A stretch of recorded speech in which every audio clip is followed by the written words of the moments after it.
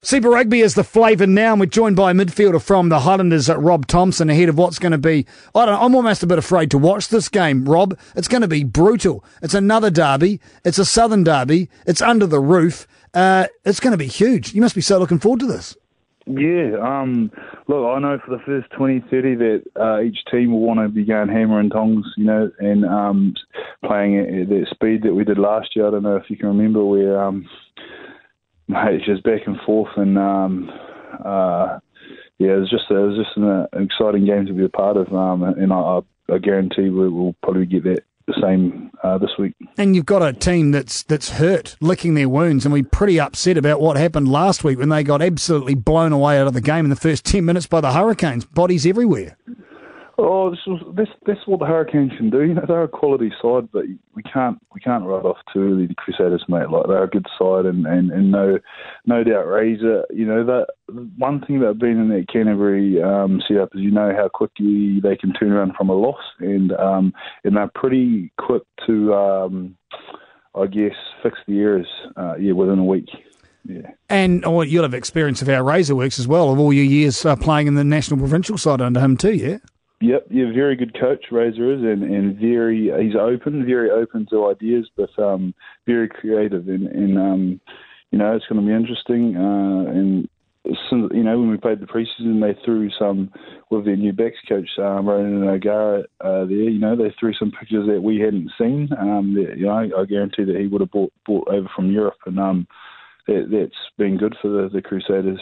I suppose the brains trust is what we're interested from that point of view. When you lose your vice captain and your captain in the space of 10 minutes and how they recover from that, that's a big one. But you're aware, as you said before, of how well they come back. But how do you counter that? Do you take that into account when you're preparing for this, that they've lost a couple of their key players or not? Nah, not at all. We know that they've got drivers that step up. Mitch Hunt, he's part of that brains trust, and no doubt I think if Crotts, hopefully he can, hopefully you don't like to see anyone with a head injury go down, but the people that you don't see is your Timmy Batemans, who will be driving it. He's a very smart man, as Timmy. I played with him and I learnt a lot off him. So, if they bring him up, then we've got to take him into consideration. He's a very smart player, and then they've got a lot of experience in their forward pack as well that you just cannot take the foot off. Yeah, I'm really sorry. We're 2.5 minutes to an interview and I haven't even mentioned your team. I should be scolded. I'm surprised you haven't hung up. Rob Thompson joins us from the Highlanders. You guys will be flying pretty at the moment. You'll be loving being at home. And the Stormers ran you a wee bit, but eventually you blew past them. What good and what bad do you take out of that fixture last week? I think preparing, we saw the Crusaders put a lot of 30 points in 30 minutes. I think that all in the first half anyway. And coming to our preparation, some of us individuals may have thought that we were going out there to really do a job. When they came and talking to the Stormers boys afterwards, they believe that was their best performance out of all three of them. Look, they're a good side, and we, I guess as myself, I sort of, thought it'd be an easy one, but it definitely wasn't, so it goes to say you can't take any team lightly in this competition. Your own form, Rob, you happy enough? Where do you have to pick things up? Always looking to improve. Walk off the field content, but still ambitious at the same time, I guess, to take your game to another level the following week. And I think just for me is nailing my recovery, getting the body right, so I can put it through the paces throughout the week. Are you lacking anyone this week? Just help me out with this one. No. I'm pretty sure we're back to full strength here. So it's all about get the ball to Waisake in the hole and then watch and clap. The guy's in freakish form against the Crusaders, and he's been freakish form as well. Again, how do you stop him? What do you do? How do you stop him in training, Rob? Oh, mate, he's a pretty relaxed guy at training, as is our Weiss, and then he just fronts up on game day when he needs to. So he's an interesting one to train with, but on game day, he's just freakish. What do you do? Do you crowd him? Do you stop the space? Do you stop the ball getting into him if you were playing against him? How do you close that down? Oh, I'd just kick to the opposite winger, to be honest. I wouldn't just... But then again, you got Tavita who's just as dangerous. We've got some classy wingers there, man. It's just good that I know that I've got my back. If I make a mistake, Weiss, he covered for me during the week when I missed a couple of tackles. Weiss was there to step up and come in and help, which was good. No, He's a good defender as well.